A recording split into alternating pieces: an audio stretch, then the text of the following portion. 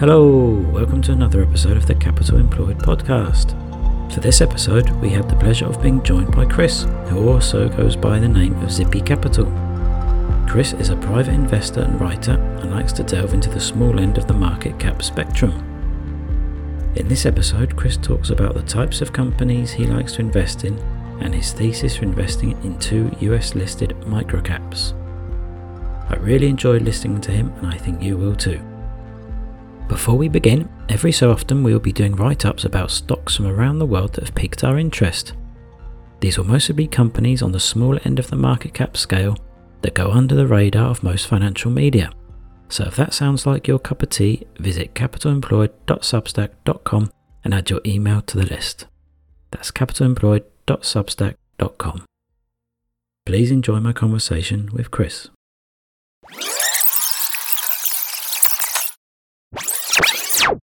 Hi Chris, thanks for coming on to the podcast. Thanks for having me, John. Really appreciate it. Can you provide a brief introduction to yourself and what is your investing style? Sure. So I'm a private investor based in Chicago. I work a full-time job in corporate finance and development for a privately held consumer goods company. So definitely consider myself a part-time investor. Say most of my family's net worth is in or a big chunk of my family's net worth is in index and mutual funds, but I do actively manage a portion of the total pie. And so in terms of investing style in that bucket, I am, biased toward growth investing and will look across all market caps, primarily in the United States. Recently, though, I've been diving more into the microcap space, so I've been focusing most of my efforts there. What type of businesses do you like to invest in? Are there any characteristics or situations that you seek? That's a good question. I mean, I don't have a strict checklist or anything like that, but there are things and characteristics that I'm looking for. Typically like to invest in companies that are easy for me to understand. That means mostly avoiding biotechnology, healthcare, energy, just areas where as a part-time investor, I don't have the resources, the connections, the time to dive into these, more complicated industries, in my opinion, where I just lack subject matter expertise. So it's very important for me to focus my time on companies that are easy for me to understand, or after, a little bit of research, I can kind of grasp the concept and the business model. So that's the first thing. I like to go invest in founder-led companies or companies with high insider ownership. Just having that alignment with management is really important to me, especially in the microcap space. Looking for companies that can grow revenues or earnings, 20% or faster for the foreseeable future. So I mentioned I'm, biased toward growth. From a value standpoint, I'm still value conscious, and if there's a company where they're not growing 20% top line, but there's operating leverage or some kind of inflection point where the bottom line can grow at accelerated pace, that definitely gets me interested. I'm also looking for companies that operate in industries or end markets that are growing faster than US GDP. So that bar is generally not too difficult, but I don't want to be in industries where it's just kind of a slow dying death. And then I think the last characteristic is that I want to invest in companies where I have some sort of access to either management or investor relations. And this is more applicable in the microcap space, but as a private investor, it can be difficult to get in contact with companies. So when I'm looking for microcap investments, if I can't get in contact with them or they don't want to talk to me, that it's going to be tough for me to make an investment just because I need that connection with IR at the very least to feel comfortable with the investment and also kind of do that next layer of due diligence before I invest. So kind of rambled on there, but those are some of the things that I'm looking for in the investments that I make. And how concentrated do you get in your portfolio? How many stocks do you normally hold altogether? Yeah, I would say I'm relatively concentrated. The top positions for me, I don't have in front of me, but like probably the top 5 positions make up close to 50% of the portfolio, a little bit more than 50%. But right now have like around 20 names, reasonably concentrated, but I don't really like have a mandate or anything like that to run very super concentrated. I think what it's just something I'm more comfortable in the 20 25 stock range, and the amount of work I do on each name varies. Like I'm holding Alphabet, a Microsoft, Taiwan Semiconductor, mega cap companies where I'm not necessarily having to do a ton of maintenance work on. But, the microcap investments I do have, that's where I focus most of my time. So it's about 20 holdings, but the time I spend is definitely more concentrated than the portfolio, I guess. And how do you generate your investment ideas? Where do you find these microcaps? Yeah, I mean, I get my ideas from a wide variety of sources. The first is just, real life, right? So if a friend or I use a product, if someone comes across a product that's really interesting or service that's interesting, I'm just naturally curious to learn about it and learn about the business model. And then I always search, hey, is this company publicly traded? I think I get a lot of maybe consumer ideas that way. But then I'm looking at different online sites and forums, including Twitter, Microcap Club, Value Investors Club, Seeking Alpha, to get ideas on microcaps. And so a wide range of sources. I've also gone A to Z once on the OTC markets in the US, and that did result in one new investment. But that's a pretty laborious task that I don't, if I have time, I'll do it. But generally, I'm strapped for time. Can you talk about two stocks that you feel have great long-term potential? What was your thesis for investing? Sure. The first one would be Delta Apparel. The ticker is DLA. It's trades on the NYSE American in the United States with a market cap of just over 200 million. So Delta Apparel is a vertically integrated apparel company that manufactures activewear and lifestyle apparel. Based on that description, doesn't really seem like a very exciting or sexy business. But when you peel the onion back a few layers, you quickly realize that Delta has two business segments that are quite differentiated and competitively advantaged. And they both have quite long runways for growth and pretty solid economics. The stock is currently trading less than 10 times forward PE, which is a fraction of the market multiple, and I believe that's a pretty big mispricing based on the prospect for these two kind of growth segments I mentioned. I'll talk a little bit about the segments. The first is DTG to go, which is a digital garment printing business, and I know you had a guest on I think a few weeks ago who was pitching Kornit, KRNT. Kornit manufactures a lot of these digital printing machines. And so Delta Apparel is one of Kornit's customers, but they also buy machines from other manufacturers. So they're, a lot of the same things your guest said about the sustainability and all those kind of industry tailwinds that Kornit benefits from. I believe this DTG to go segment for Delta, they also benefit from growing very fast, 20% plus with a 20% plus EBITDA margin. So that's one very exciting segment. And then the second one is Salt Life, which is a lifestyle brand. It's really popular in the Southeast United States, kind of geared toward, people that enjoy the outdoors, fishing and things like that. So they've focused in wholesale primarily in the past for this business, but they're rapidly building out their store count, and their stores have a great kind of ROIC, and they're also building out their e-commerce. So it's pretty early for this brand that already has quite a strong brand equity, especially in the southeast of the states. The thesis is basically that these two exciting segments, DTG to go and Salt Life, they're going to make up close to 50% of the sales in 5 years, right?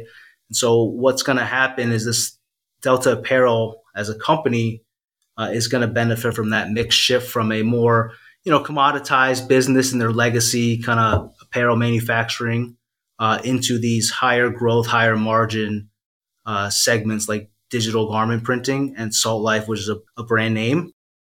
All that should result in higher profitability, better return on capital, and then also a wider kind of long-term moat. And put all those things together, that should justify some multiple expansion as well as earnings growth in the next 5 years. So, from a big picture, I mean, we can get into some of the details if you have questions. From a big picture, that's the thesis for Delta Apparel. It sounds really interesting. The valuation looks very enticing. Yeah, I mean, it's trading at some of its lowest points in when you look at it from a 5-year basis. I think there's a couple things going on. I think first of all, activewear got a boost from COVID, right? Because people were at home, they stopped buying kind of luxury or work apparel, and they focused on buying athleisure and activewear. So they definitely benefited from that. And I think the market's probably thinking the business might slow down a bit. And then obviously the stimulus, a lot of its consumers had a lot more money to spend on durable goods. I think we're seeing a shift from goods to services. So I think there are some good reasons for people to maybe look at this name a little bit more skeptically. They're putting out fantastic results, 15 to 20% growth this year, expecting the top line. There are some macro headwinds, but the company's executing very well. And one thing I didn't mention too on the kind of the tailwinds in the industry is that Delta Apparel's manufacturing footprint is in in North America, in Central America, as well as distribution and some manufacturing in the United States. So there is a trend of nearshoring, which is basically companies deciding to move operations and suppliers from Asia, Bangladesh over to somewhere closer to their end consumer. And so Delta will definitely benefit from that because they are unique in their position in the market, where they are vertically integrated and they're based in North America. And that's something that differentiates themselves from their competitors. Thanks, Chris, for sharing that one. And what about the second stock you'd like to talk about?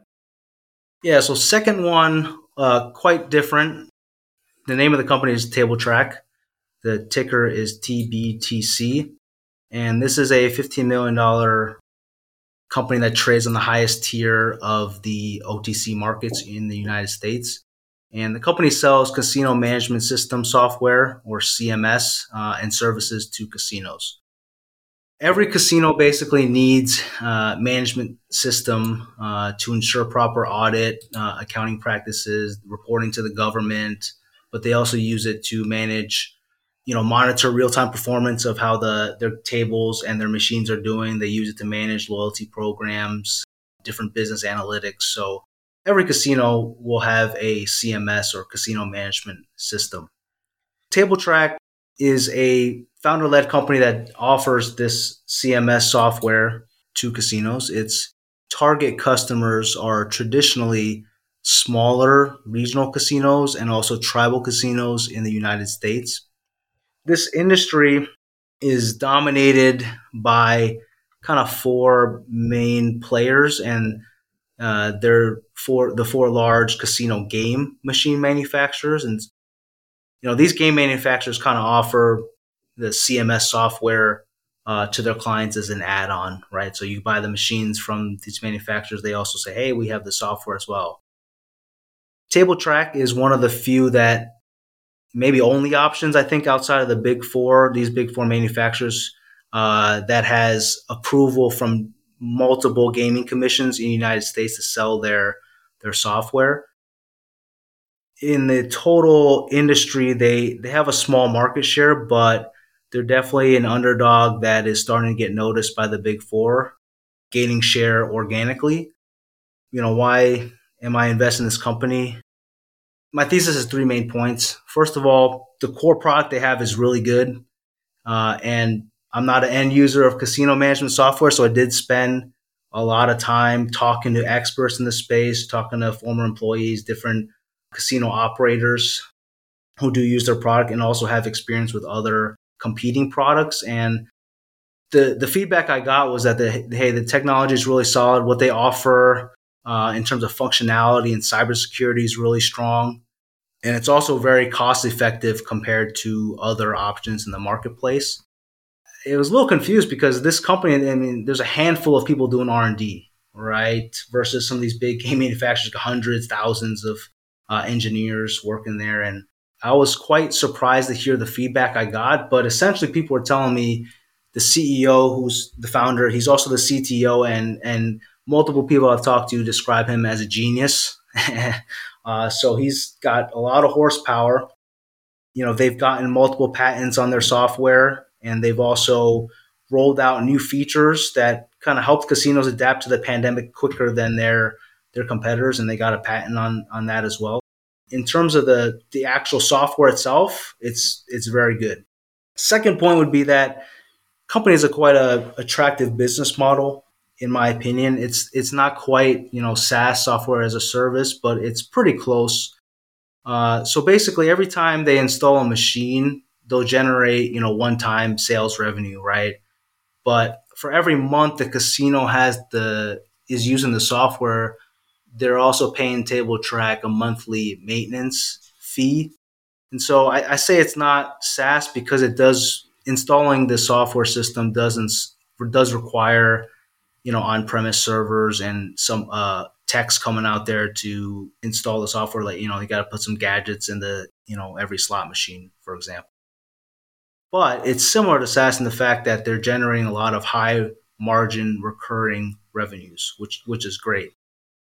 In a big picture, as a total company, their gross margins are over 75%, but the monthly maintenance revenues actually are much higher than that, and they continue to grow because TableTrack's adding customers every quarter, and that the maintenance revenue just continues to grow at a very, very high margin. So lastly, and this is the part that gets me the most excited, is that traditionally the biggest cost has been SG&A, and it's mostly fixed in terms of compensation. But they should be hitting a point soon where their monthly recurring revenues from the maintenance contracts will exceed their total SG&A expense, right? And so once that happens, we should see a lot of operating leverage come through in the P&L. Once that does occur, hopefully soon. I thought it might happen this year, but looks like maybe next year. I think a lot of the gross margin is going to drop to the bottom line. I think the company is probably going to generate record EBITDA, record net income, and I mean, even if there's no multiple expansion, I think the stock will charge a head higher.